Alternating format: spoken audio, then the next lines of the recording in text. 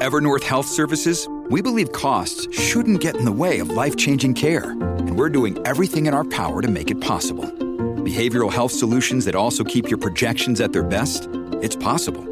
Pharmacy benefits that benefit your bottom line? It's possible. Complex specialty care that cares about your ROI? It's possible. Because we're already doing it. All while saving businesses billions. That's Wonder made possible. Learn more at evernorth.com/wonder.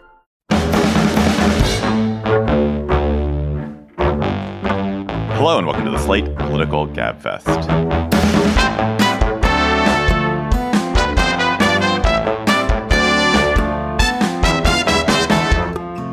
November 30th, 2023, the Why Does Everyone Hate Bidenomics edition. I'm David Plotz of CityCast in Washington, D.C. I'm here, of course, with John Dickerson of CBS Primetime in New York City. Howdy, John. Hello, David, and person to be named later. And the person to be named later is none other than Emily Bazelon of the New York Times Magazine and Yale University Law School. Hello, Emily. Hello. Just think of all those listeners on the edge of their seats, hoping that it would be someone else. Hoping it was going to be somebody else. Who do you think they were hoping it was? Well, I think some of them. Surely Henry someone. Kissinger. Was anyone hoping it would be Henry Kissinger? Couldn't be Henry Kissinger. He died, David. Let's be respectful. Once they heard my voice, their disappointment was already registered. We are not going to talk about Henry Kissinger, whose death was just announced, but I'm sure there will be no shortage of takes about the former Secretary of State that you can avail yourself of in podcast and print and all other forms. We are going to talk about why Americans hate the economy, even though the economy is in excellent shape, and whether President Biden can overcome that in 2024. We'll talk about yet another Supreme Court case that could gut the government's ability to function. And then we will talk to Tim Alberta about his sad and astonishing article in The Atlantic, taken from his forthcoming book, about his family and about white evangelical America. And of course, we're going to have cocktail chatter. And a reminder that we are going to be conundruming next week in New York at 92nd Street Y on December 7th. We have plenty of seats available. We've moved to a larger room because our guest is going to be Stephen Colbert, and lots of people want to hear Stephen talk about conundrums.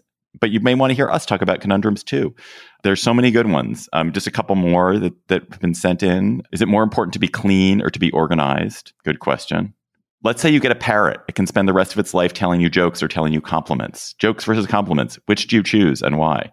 We're never going to get through them all. There's so many other good ones. Please join us December 7th at 92nd Street Y. Go to slate.com/Gabfest Live to get tickets. There's also a VIP ticket package with a pre-show cocktail hour from 6:30 to 7:30. I don't know if there's tickets still available. There might be. And if you can't come to the live show, but you want to stream in, there is a virtual option. Go to slate.com/Gabfest Live to check it out.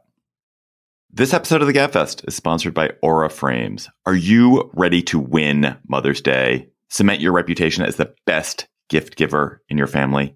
Give the moms in your life an Aura digital picture frame preloaded with decades of family photos. That mom will love looking back on childhood memories, seeing what you're up to today, checking out grandkids, checking out cousins. And even better, with unlimited storage and an easy-to-use app, you can keep on updating your mom's frame with new photos so that it's a gift that keeps on giving. This is how I live in my family. I gave my mother an Aura frame. It was either for Mother's Day or for her birthday. She absolutely adores it. She's constantly hectoring me to update it with more photos, which I do. I also gave my girlfriend's mother an Aura frame, and I hope she hectors my girlfriend to update it with more photos. But it is a present that will bring absolute delight to a mother in your life. And they have a great deal for Mother's Day. Gabfest listeners can save on this perfect gift by visiting auraframes.com to get $30 off plus free shipping on their best-selling frame. That's auraframes.com. Use code GABFEST at checkout to save. Terms and conditions apply. This episode is brought to you by La Quinta by Wyndham. Your work can take you all over the place, like Texas. You've never been, but it's going to be great because you're staying at La Quinta by Wyndham. Their free Bright Side breakfast will give you energy for the day ahead. And after, you can unwind using their free high-speed Wi-Fi. Tonight, La Quinta. Tomorrow, you shine. Book your stay today at lq.com. Bidenomics, by almost any reasonable standard, has been an amazing success. The president's policies have helped bring down inflation from about 10% to 3%, restored the economy to full employment, raised wages faster than inflation, built bridges and roads and clean energy infrastructure, and done all this while avoiding a recession. The United States has fared far better than any major world economy in the wake of COVID and in the post-COVID era. And yet Americans do not feel it. 97% of Republicans say the economy is fair or poor. And even most Democrats, a majority of Democrats, 60+%, say the same. Even though the economy is not fair or poor, the economy is pretty good. It's very good, all things considered. And this is shaping up to be disastrous for President Biden and the Democrats in the 2024 election if these sentiments continue.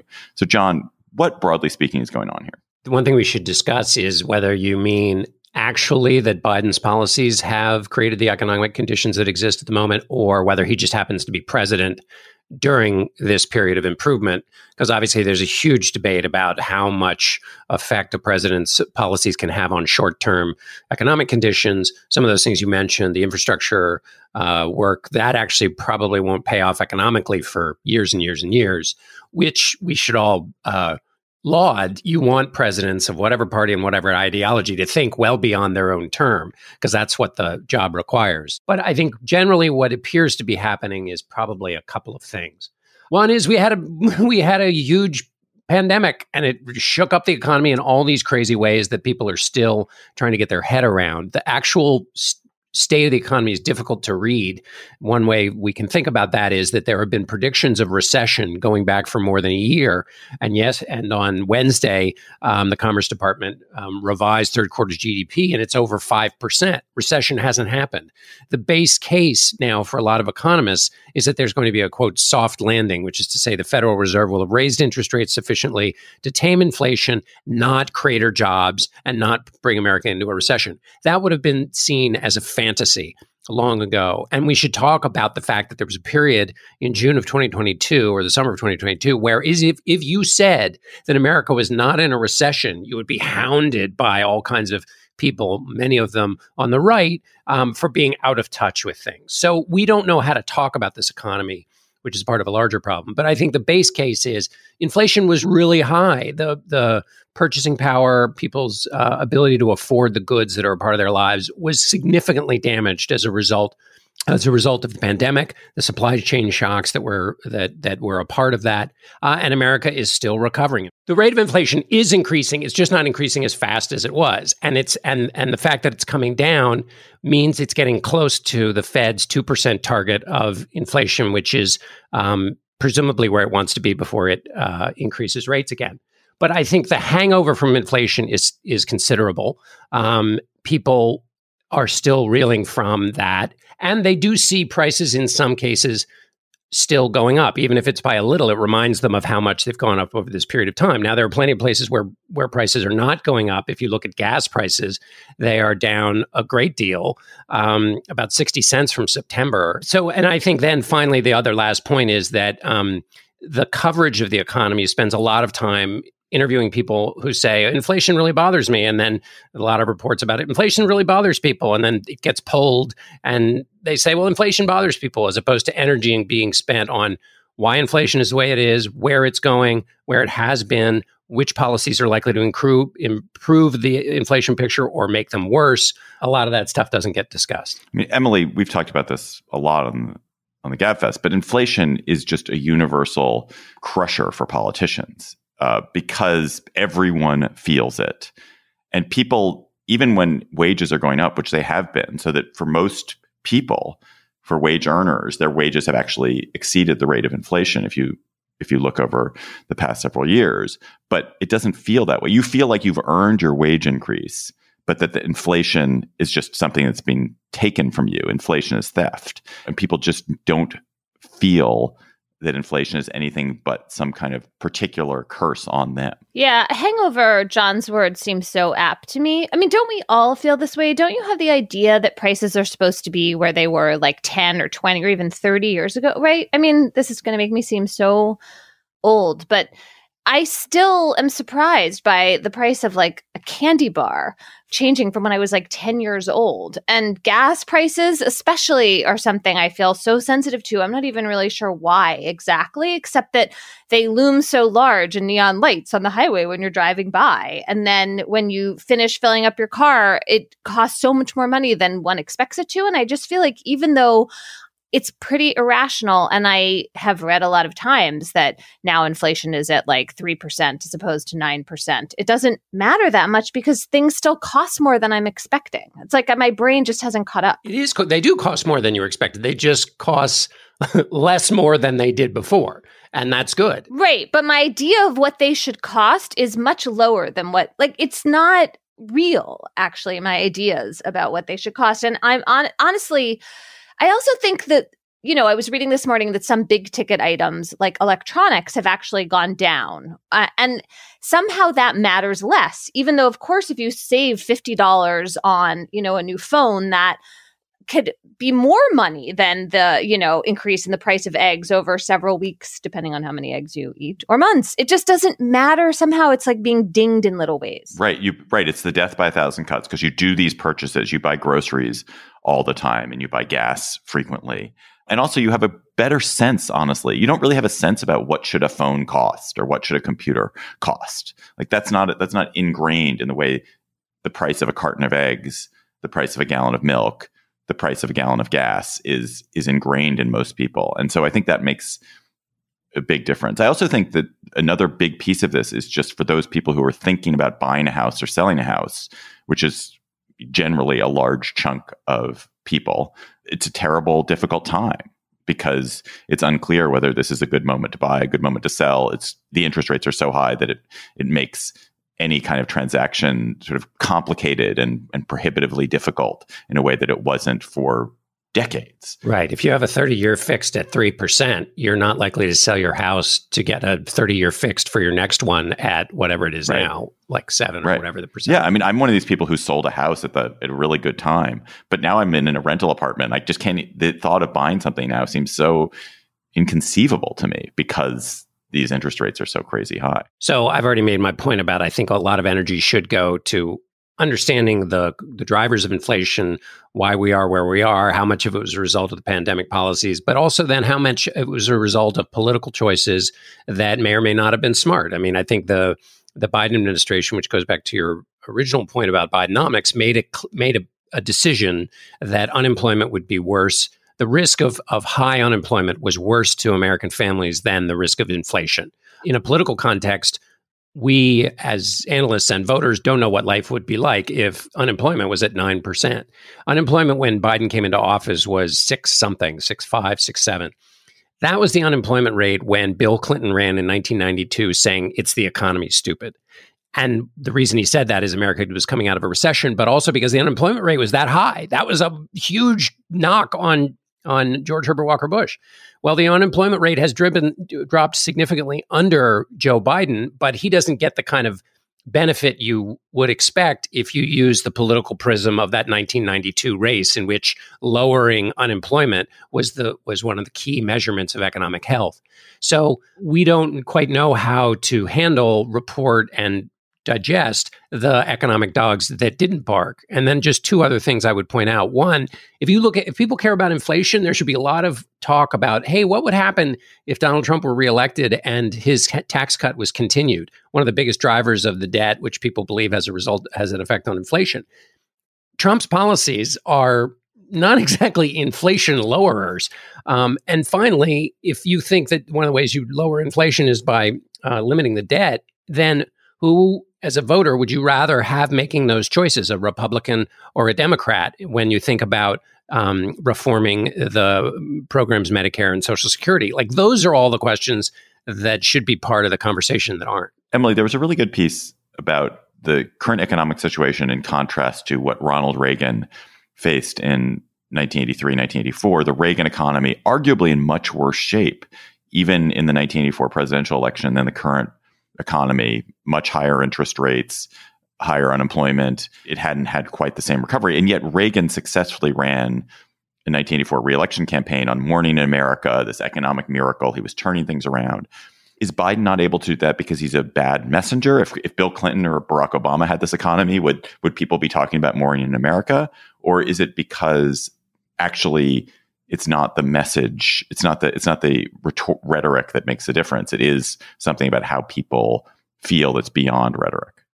I mean, it does seem like Reagan was a particularly blessed messenger with a halo around his head in a way that I didn't understand at the time and still don't. But also, the mid-'80s relative to the 70s were so much better. And we don't have that in the same way. I mean, we should remember the, Great Recession of 2008-9, but the last decade before the pandemic, before, inflation started rising, was better. And so I feel like the relative strength or weakness of the economy makes such a difference in how you judge presidential performance fairly or unfairly. Really great point. I would say another thing is that when I was working on my book, I went back and looked at the political coverage of economic conditions. And it's basically always, in the modern era, it's been true that there's just a tonnage more of news about bad things that happen than good things. And so the inflation story is a particular one. Like, it's really easy to go to a grocery store and stick a camera, a microphone in front of somebody, and they say, "Oh my gosh,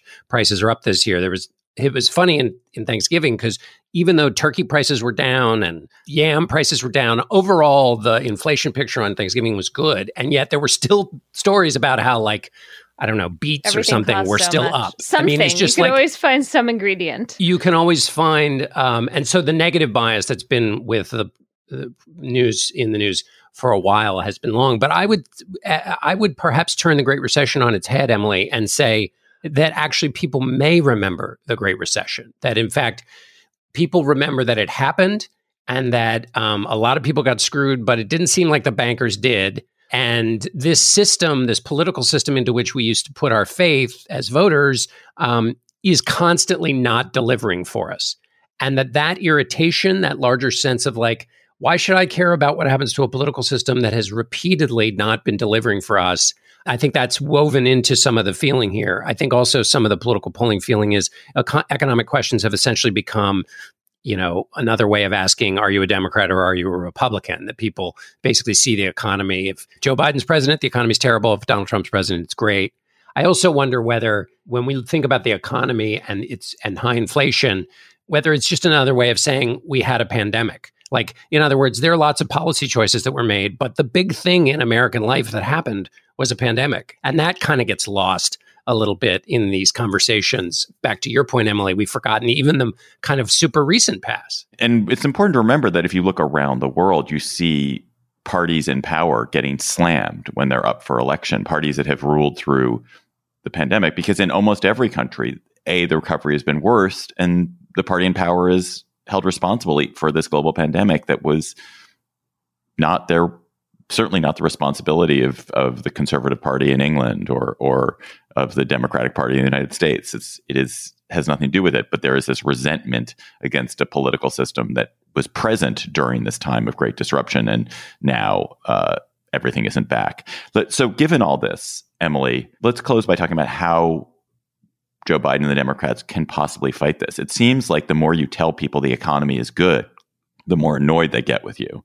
So what is it that Biden and the Democrats should hope for to buoy their election prospects next year? I have no idea. Less conversation about the economy, only talking about what John highlighted about how Trump's policies could make inflation juiced up once again. I don't know. There's just something kind of hopeless to me about this with Biden, and I don't think I entirely understand it. John. I would say I would frame it slightly different than the way you did, David. But like, let's imagine you had no politics at all, but just wanted to try to figure out what the hell was happening and the best ways to think about it. I think you have to first think about what a president and a president's administration has control over in an economy. And so the question of whether the next president is going to support the extension of the Trump tax cuts is a big question. Secondarily, is the next president going to reform Social Security and Medicare, which have some deficits within their individual trust funds, and that also are major drivers of the debt, which people believe now is having an effect on the economy. Who do you want in the driver's seat when those conversations are taking place? which is not just about specific policies, but also about whether the person in the driver's seat believes that that working together between the executive and the legislature is the way you make policy, and that it doesn't happen through some magical process that actually is unrealistic. And the reason that's important is when you set unrealistic expectations, nothing ever actually happens.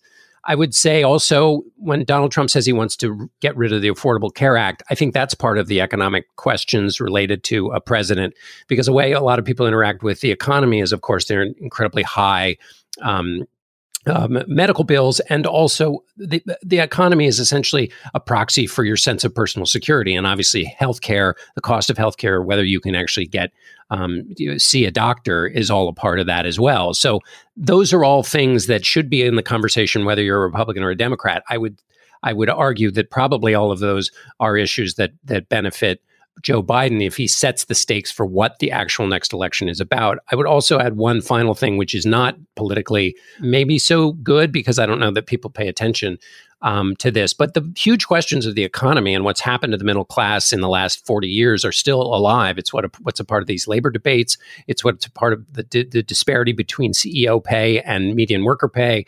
It's what's a part of the education question, and whether people have access to the American dream that we've talked about before. Whose policies will give you any kind of shot at that? And then the only final point is presidents can't really talk their way out of economies where people don't feel so good. The only way they can do it really is by saying the other guy's policies are going to be worse.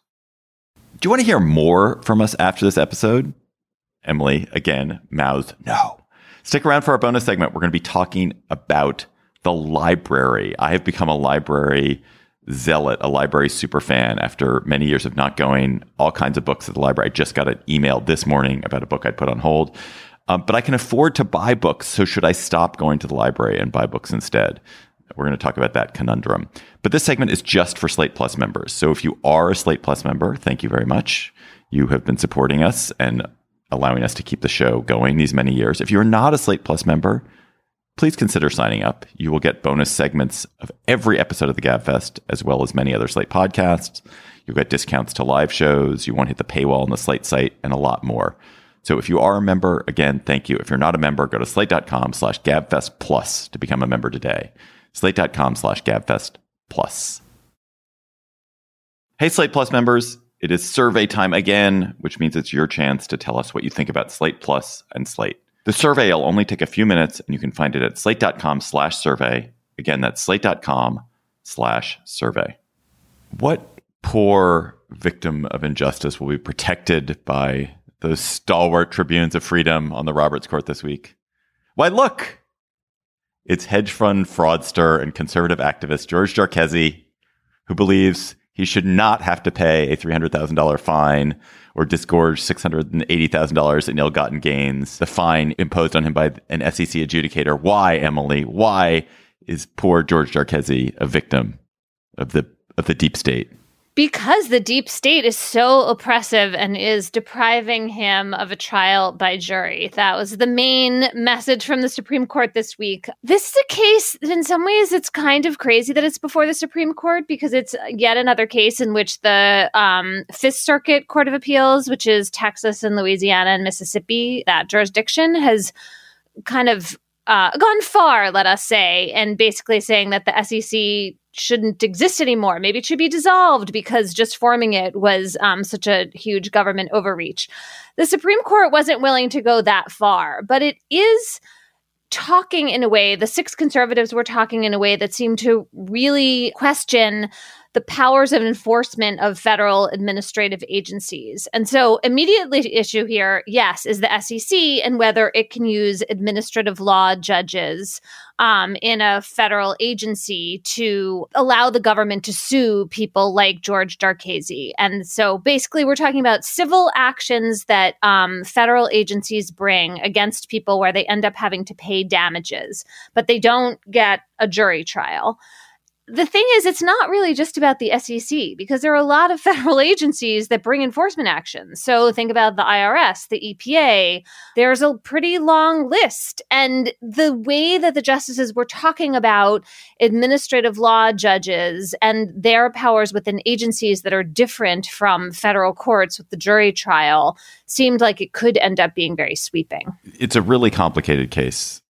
And there are some implications that administrative law judges as a category should not exist, even though there are thousands of them, because the president doesn't have the power to remove them. In the same way as regular federal judges. Well, no, not as federal judges. The president doesn't have the power to remove federal judges. Oh, wait. In the same way as he has other administrative officials. Because they're too insulated from presidential control. So that's one thing they're considering. So, Emily, this is not the only case that the Supreme Court is going to consider this term, which would really gut the power of federal bureaucracy and the federal government to do its job. So it's also going to take on a case involving Chevron deference. Why is this case different than Chevron deference? Chevron deference is about the standard that federal courts use to review the actions of federal agencies when those agencies are making regulations based on not entirely crystal clear written statutes. This case is about the idea that these administrative law judges oversee civil actions against defendants. It's about the enforcement powers of the federal government. And that's why this is in some ways an even more fundamental potential blow. You know, what's really going on here has to do with shifting costs, right? Because if the SEC can't use its administrative law judges anymore to oversee these cases, they can still sue people in federal court. It's just that costs much more money. That's like a bigger deal, a higher stakes proceeding in which defendants have more opportunities to challenge the government. It just becomes a more expensive endeavor. And so what you're likely to see here, if the court really does basically like kneecap the SEC or other agencies, are just going to be fewer enforcement actions. And we're talking about, you know, the SEC, the IRS, the EPA. These are agencies that tend to go after corporate defendants, white collar offenders, people who have resources. And so really the best way to think about this is part of the conservative Supreme Court skepticism about enforcing regulations against those kinds of actors. Emily, is the difference between the SEC case and the Chevron deference that it feels like Chevron deference is about a misalignment of the separation of powers, whereas isn't this case in the SEC, isn't there a Seventh Amendment issue, which is you are protected in the Constitution or allowed to have a jury trial, and that one of the arguments is this runs afoul of the Constitution, as opposed to this runs afoul of the proper equilibrium between the different branches. Yeah, exactly. It's sort of a constitutional cut at this question of separation of powers. And so what the Seventh Amendment says is that you have a right to a jury trial in a civil action if the underlying complaint is at common law. So like fraud, for example, if you're being sued, then you get to have a jury trial. What the court has developed for many years, especially there's a big precedent from the 1970s at issue here, is this idea that if the government creates a public right, if there's some kind of public good it's trying to promote, and in this case, the idea is like you're enforcing fines against a bad actor, and that's good for the public, then you're allowed to do that outside of the context of the Seventh Amendment and the right to a jury trial, because that's not a common law offense. And that's the issue here. And the problem underlying this is that the court's doctrine about what's a public right and what is at common law is not totally clear. Like you can just saying the words, you can imagine that you could be like, wait a minute, what is a public right? How is that really different? And so these conservative justices seem very concerned with that messiness. It comes back again to this fundamental, foundational disagreement about the nature of American government these days. That there's this principle in conservative America, which is that there are federal bureaucrats and bureaucracies that are ruining businesses and imposing bad regulations and preventing people from creating jobs and earning a living. And they're doing it through all kinds of mechanisms, administrative law judges, Chevron deference, in every, EPA regulating CO2, whatever it is. And then on the other side is this idea that there's a government of experts, that the government's job is to protect citizens from fraud, to keep pollution out of the air. And those two things are in tension. And we see, like, they've been in tension for our whole lifetime.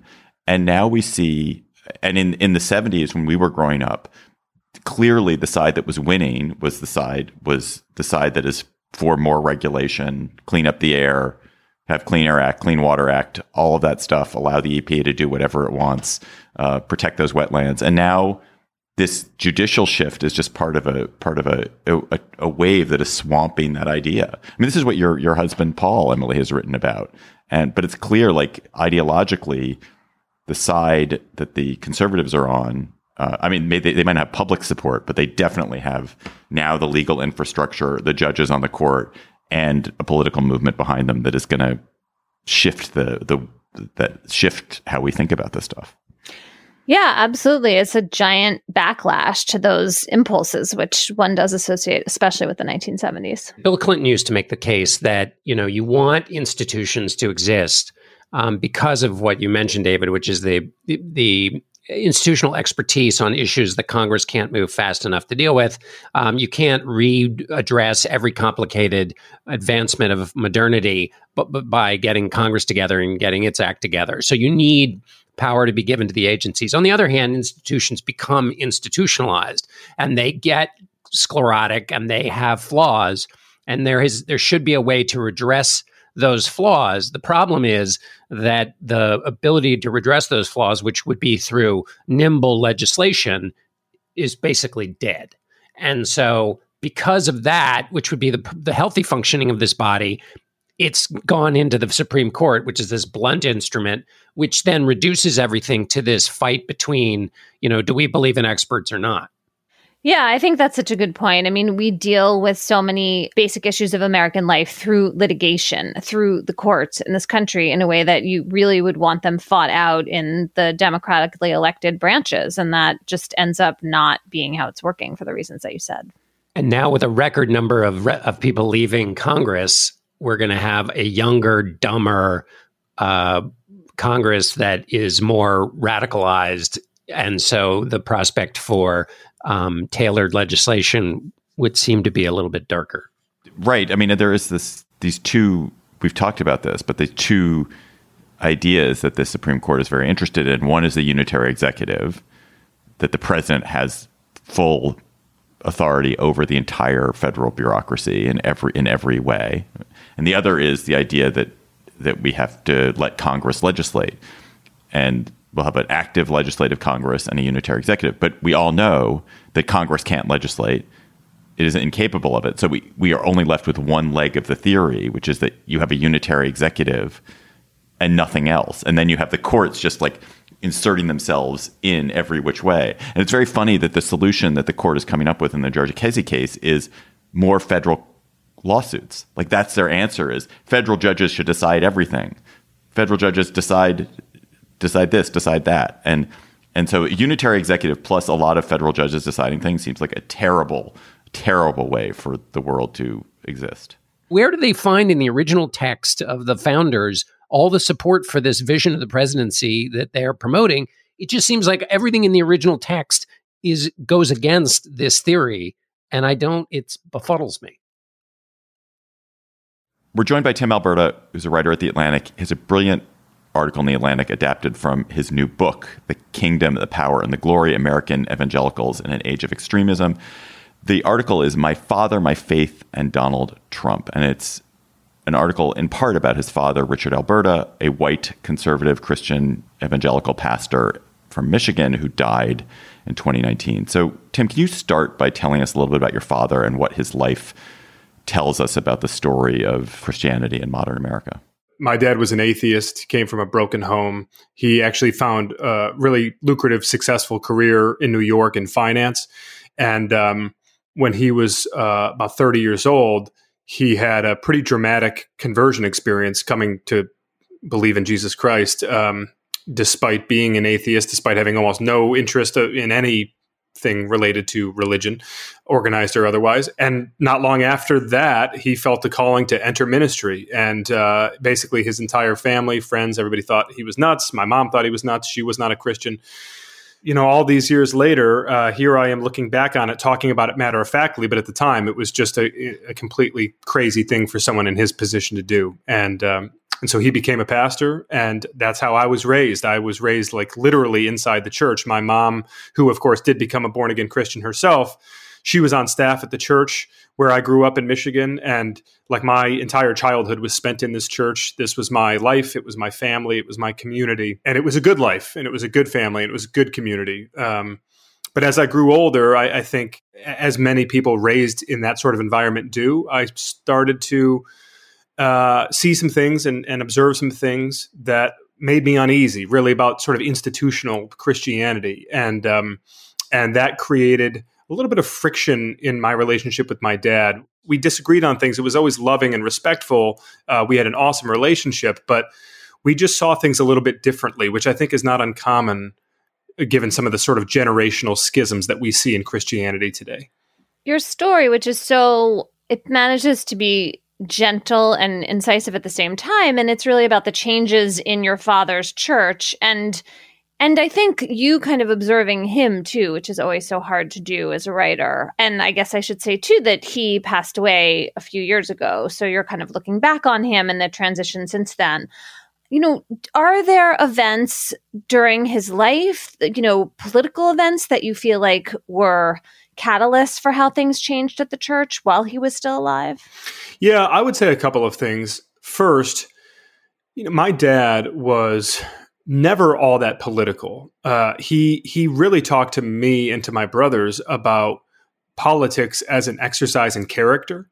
And so to the extent that I can ever really remember him being political, it was around two things. It was around abortion, which he felt was not even a political issue. He felt that it was a moral and ethical and spiritual issue because humanity is made in the image of God. The second thing was really the Lewinsky scandal. I mean, that was a formative moment for me as a kid. I mean, my parents even had a viewing party in their living room for George W. Bush's inauguration, not because they were excited about George W. Bush, really, but because it signaled the return of morality to the Oval Office. I mean, that's how deeply invested people like my parents were in this idea of character and integrity being essential in public life. What started to change was, and this is true for my dad, and I think it's certainly true for the evangelical movement at large, was into the 2000s, certainly into the Obama years, a feeling that the culture was rapidly slipping away from them, that the country was changing so dramatically, that Christianity had lost its foothold, that the country's values were no longer reflective of the sort of, what they see as the Judeo-Christian heritage of the United States. And this sort of like sky is falling, barbarians are at the gates mentality suddenly, I think, changed the calculus of a lot of these folks. And I would include my dad in that. Now, I would also say that there's a spectrum here. And my dad was a pretty serious believer, a pretty serious theologian who was able to compartmentalize some of the kind of political panic he felt, if I can use that word, but also understanding and saying to his congregation all the time, which he was sort of famous for saying, God doesn't bite his fingernails. Like, you need to understand that, like, winning or losing some election does not change the fact that God is sovereign over all of these events. But all of that sort of almost apocalyptic rhetoric inside the evangelical movement that was building and building and building, predating Trump, I think in some ways kind of framed Trump's own shotgun marriage with the evangelical world, because here's this guy who, despite not sharing their values, not sharing their beliefs, his superpower is that he can act in ways, he can do things, he can say things that are not restrained by a belief in Christ. And so that Trump's rise specifically, in a lot of ways, was really the culmination of this kind of decades-long trend that we'd been seeing. And I think for my relationship with my dad, it was really when things started to get tough, because we just did not see eye to eye on Trump and specifically how Trump commingled with evangelical Christianity. Tim, how much was in with your father, or as you've reported on it and watched it, how much did this wolf at the door feeling There's often a debate between, well, the wolf's at the door, we must do whatever we can to fix the situation, and then there are others who've responded by saying, my commandment is love the other like I would have loved you, which is basically throw in more love. Don't censure, don't talk about their lack of character, just drown them in love, which has you can find that in scripture. How much was that ever a part of the conversation? Because I'm always struck by if Christ calls us not to judge, then the excessive amount of judgment that's a part of what you've described should be a contradiction to wrestle with.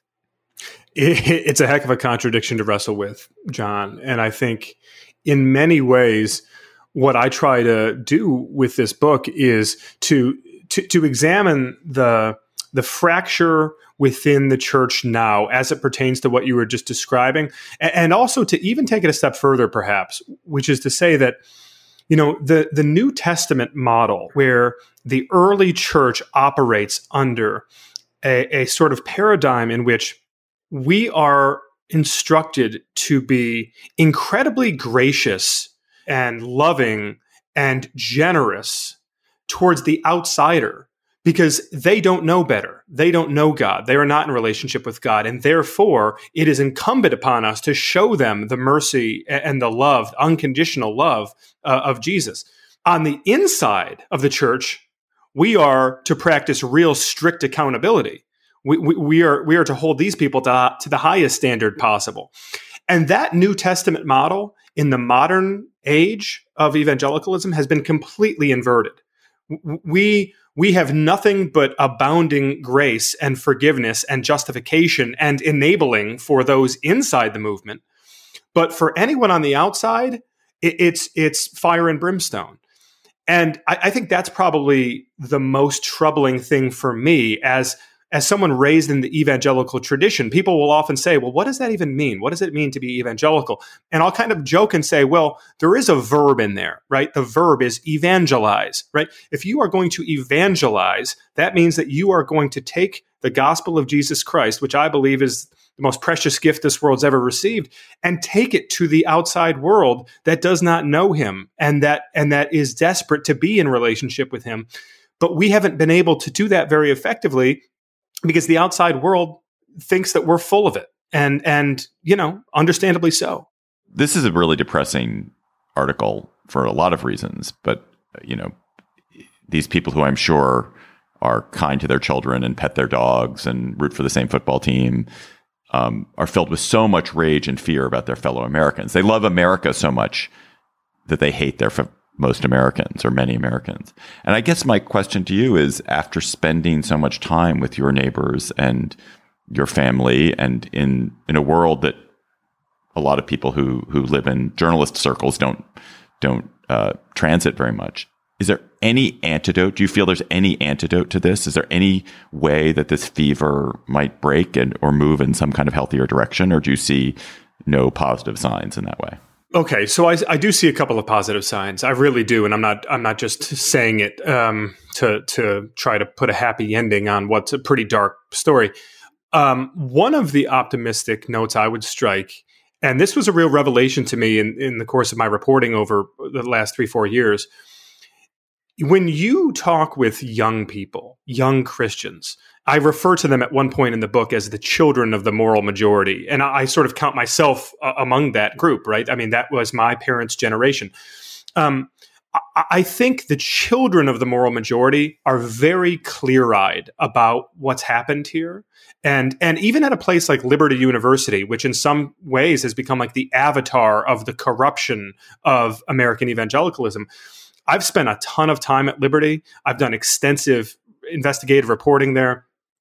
And 99% of the students there, even though they are personally conservative, theologically, culturally, politically, they are horrified by Trumpism. They are horrified by the compromises made inside the church. They want nothing to do with any of this. And so, and you see that same thing with younger people, younger believers all across the country. So that is a real source of optimism for me, because I think that they can see what's gone wrong here, and they're going to be a big part of the course correction. The other thing I would say to the first part of your question, like, is there an antidote? The antidote, my dad used to say, like, the the answer to bad theology is good theology. Like the antidote is right there in front of us. Like Jesus said, the two great commands are love the Lord your God with all your mind and all your heart and all your strength, and love your neighbor as yourself. Right. And like, this ain't complicated. There are parts of the Bible that are complicated, very complicated, and we have to analyze and debate. And, this is not complicated. Love your neighbor. And I feel like if we were just to rewrap our minds around that very basic concept and try to process all of our, political disputes and culture war stuff through that prism of loving our neighbor, boy, what a better place we'd be. I wanted to ask you about what has happened to your father's church in the last couple of years. There's a really interesting part of your story about Chris Winans, who is the pastor who took over the church. And you say that he seemed like such a good fit, but he wasn't a conservative Republican. And he changed some of the traditions in the church that seemed to be losing people in droves, at least in 2021, and struggling himself. And I wondered what has happened to him since then. Well, you'll have to read the end of the book to find out what happened to him. Sorry, my publicist made me do it. No, I'm just kidding. It's really interesting because Chris is a wonderful, wonderful guy who I've almost come to think of as a brother, because in some ways, my dad was like a father figure to him. My dad and I had all these political disagreements, and he had his flaws just like anybody does. I certainly have more than my fair share. But one of the things I really think was incredibly courageous on the part of my dad to do was he chose this guy to be his successor, despite knowing, not despite knowing, because of the fact that this guy was not a MAGA conservative Republican. In other words, I think my dad saw the value after 25 years leading this church of saying, hey, it's time to challenge the thinking of these folks. Let's make sure that they understand that not everybody who worships Jesus and who is a part of your faith tradition thinks about all of these political and cultural things the same way that you do. The problem is that my dad died very quickly after that succession. And so the guy who was the sort of the godfather, if you will, who was supposed to be there and having his back, suddenly he's out of the picture. And then COVID-19 hits and George Floyd is murdered and Donald Trump says the election is stolen. And the next thing you know, the church is just sort of spiraling out of control. And this young guy who just wants to preach the gospel and who doesn't care about all the political stuff, he's basically being run out of the church with, torches and pitchforks. And he gets to a place where he starts to wonder if it's just time for him to walk away from the church, maybe even walk away from ministry. And I will just say, Emily, like this is an epidemic in the American church.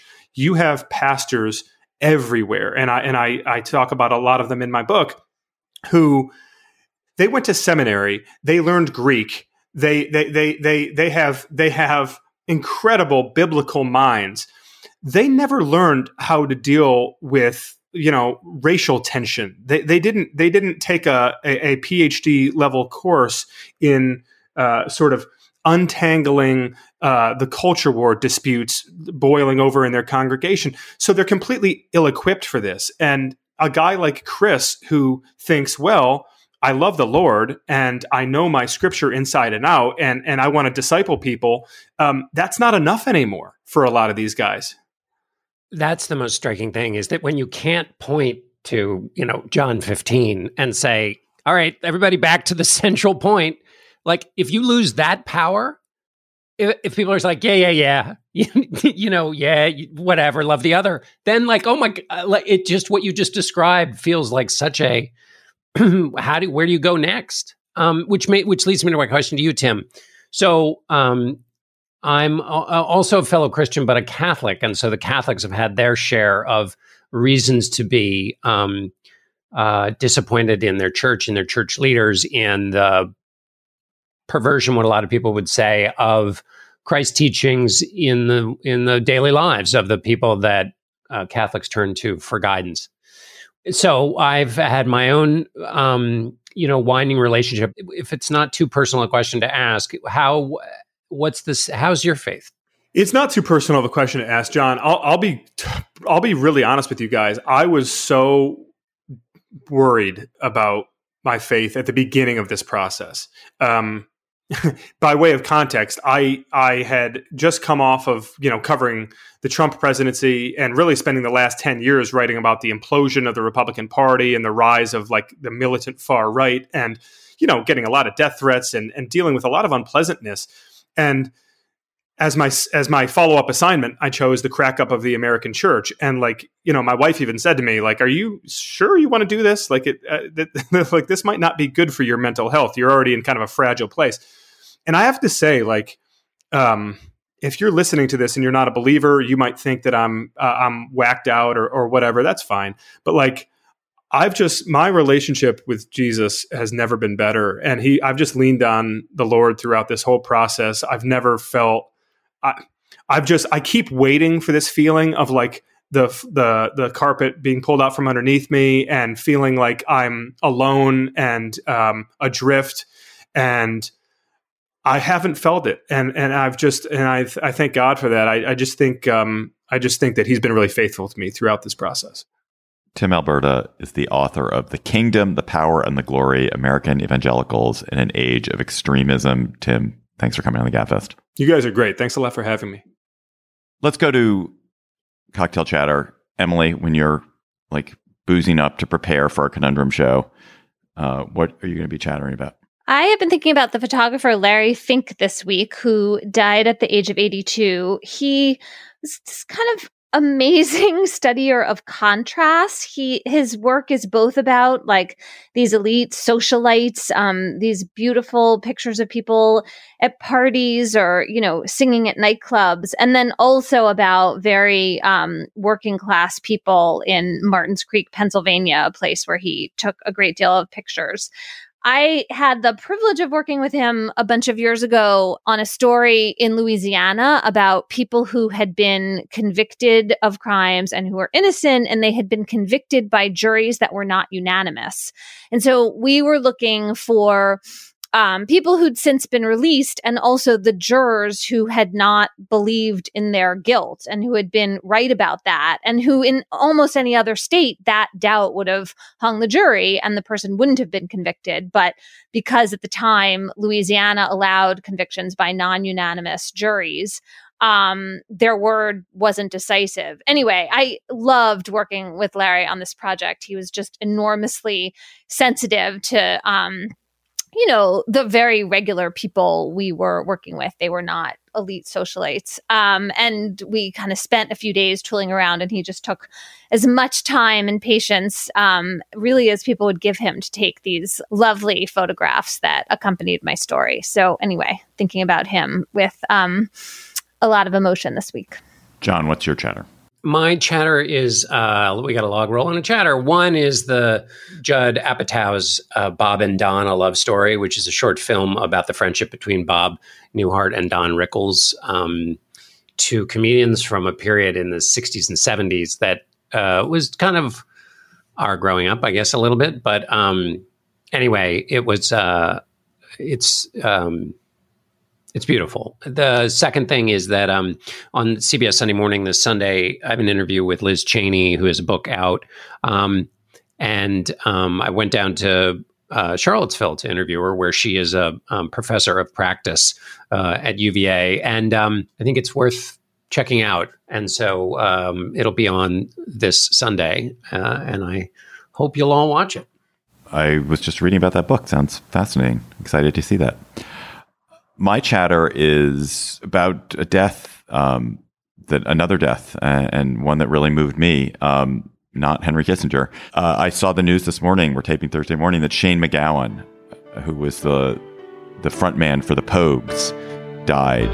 It was Christmas Eve, babe, in the drunk tank, an old man said to me, won't see another one. And then we sang a song. The Pogues, if you don't know them, are an Irish punk band, late 70s through the 80s into the early 90s. I guess they still tour today. Shane was the front man in their first 15, 20 years or so.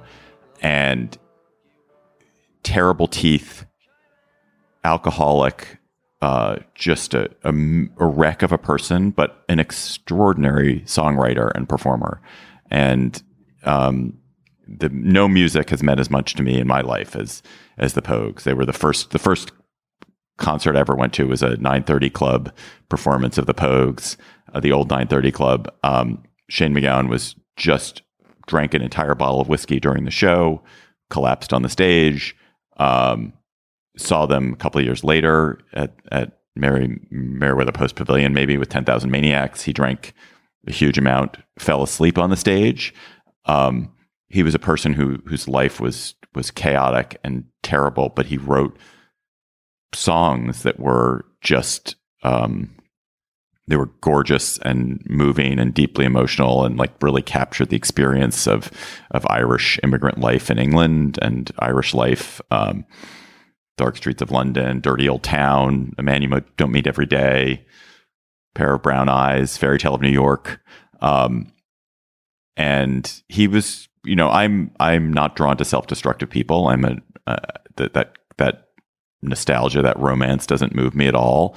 But I was drawn to Shane MacGowan because he was just such an extraordinary performer. And I think everyone who was a fan of the Pogues, whenever you meet another fan of the Pogues, you talk about how like you couldn't believe that Shane MacGowan was still alive. Like I remember even when Shane MacGowan was 30 and we talk about Shane MacGowan, you're like, how is he still alive? He's obviously so self-destructive. And yet he lived to be 65, which is an extraordinary triumph. But man, I appreciate the music that he brought to me and in my life. And I will miss him. We have a wonderful listener chatter this week. Also an Irish listener chatter, actually. You guys have been sending us great chatters, emailing them to us at gabfest@slate.com. And it's actually really appropriate that we have a poetic Irish chatter from Nicola Reddy in Dublin. Dear Gabfesters, it's Nicola here in Dublin. For all the cat lovers out there, I wanted to point you towards a sweet poem written over 1,000 years ago by an Irish Benedictine monk. Known as The Scholar and His Cat Pangerbawn, the poem was found scribbled in the margins of a 9th century manuscript, like an ancient doodle. In it, the scholar compares his work to that of his pet cat. He chases words while his cat chases mice, and the two of them work together peacefully, side by side. Here are a few verses from the poem which are translated from the Old Irish by historian Robin Flower. I and Pangerbawn, my cat, 'tis a like task we are at. Hunting mice is his delight. Hunting words I sit all night. Better far than praise of men, 'tis to sit with book and pen. Panger bears me no ill will, he too plies his simple skill. So in peace our task we ply, Pangerbawn, my cat and I.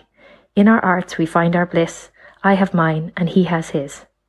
Practice every day has made Panger perfect in his trade. I get wisdom day and night, turning darkness into light. Wishing you all the best, Nicola. Can you see the hairs on my arms standing up? John, it's I can see it. Yeah. Wow. I knew that would be a Dickerson pleaser there. This is an everyone pleaser. Send us your chatter, gabfest@slate.com. Top that one.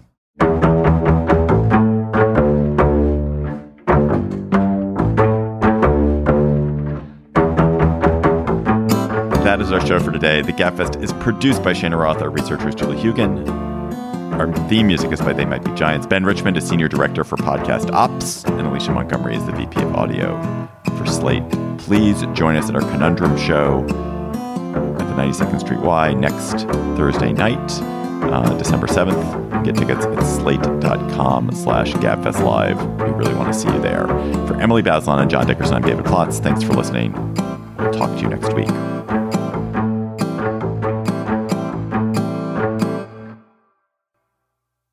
Hello, Slate Plus. How are you? Shh, shh, shh. We're in the library. We're at the library. So for reasons I can't really even understand, I have become a library zealot again. After probably 20 years of really not going to the library, I have a library that's down the street from me, really good library. And one day I just thought, oh, there's a book I was looking for. I went in. The book was on the shelf, It was actually The Wizard of Earthsea, the Ursula Le Guin book. I realized I'd never read The Wizard of Earthsea. I was like, I'll go read it. I don't want to go buy it. I'm walking by the library. I'll go in, and I didn't even have a library card, but it took me 2 seconds to get another library card. Though I've been going to DC public libraries for 53 years. And anyway, and since I've now become a habitué of the library. I have now half a dozen books on hold. One was just released to me today, which I'm going to go get after this taping. And I am loving it. But I've been struck by this moral dilemma, which I need you guys to help me solve, which is I can afford to buy books. I have written books. I believe book authors should be supported. Am I doing wrong by borrowing Kylie Reid's book, Such a Fun Age, from the library, or Anthony McCartan's book, Going Zero, from the library, rather than buying it and supporting these authors who've worked so hard, more directly supporting these authors who've worked so hard? So should I stop going to the library? I don't think anyone should feel guilty ever for taking a book out of the library. I don't know. I just can't. I think part of it's that I grew up basically never buying books. Like, we went to the library all the time because with kids' books, you read them so quickly.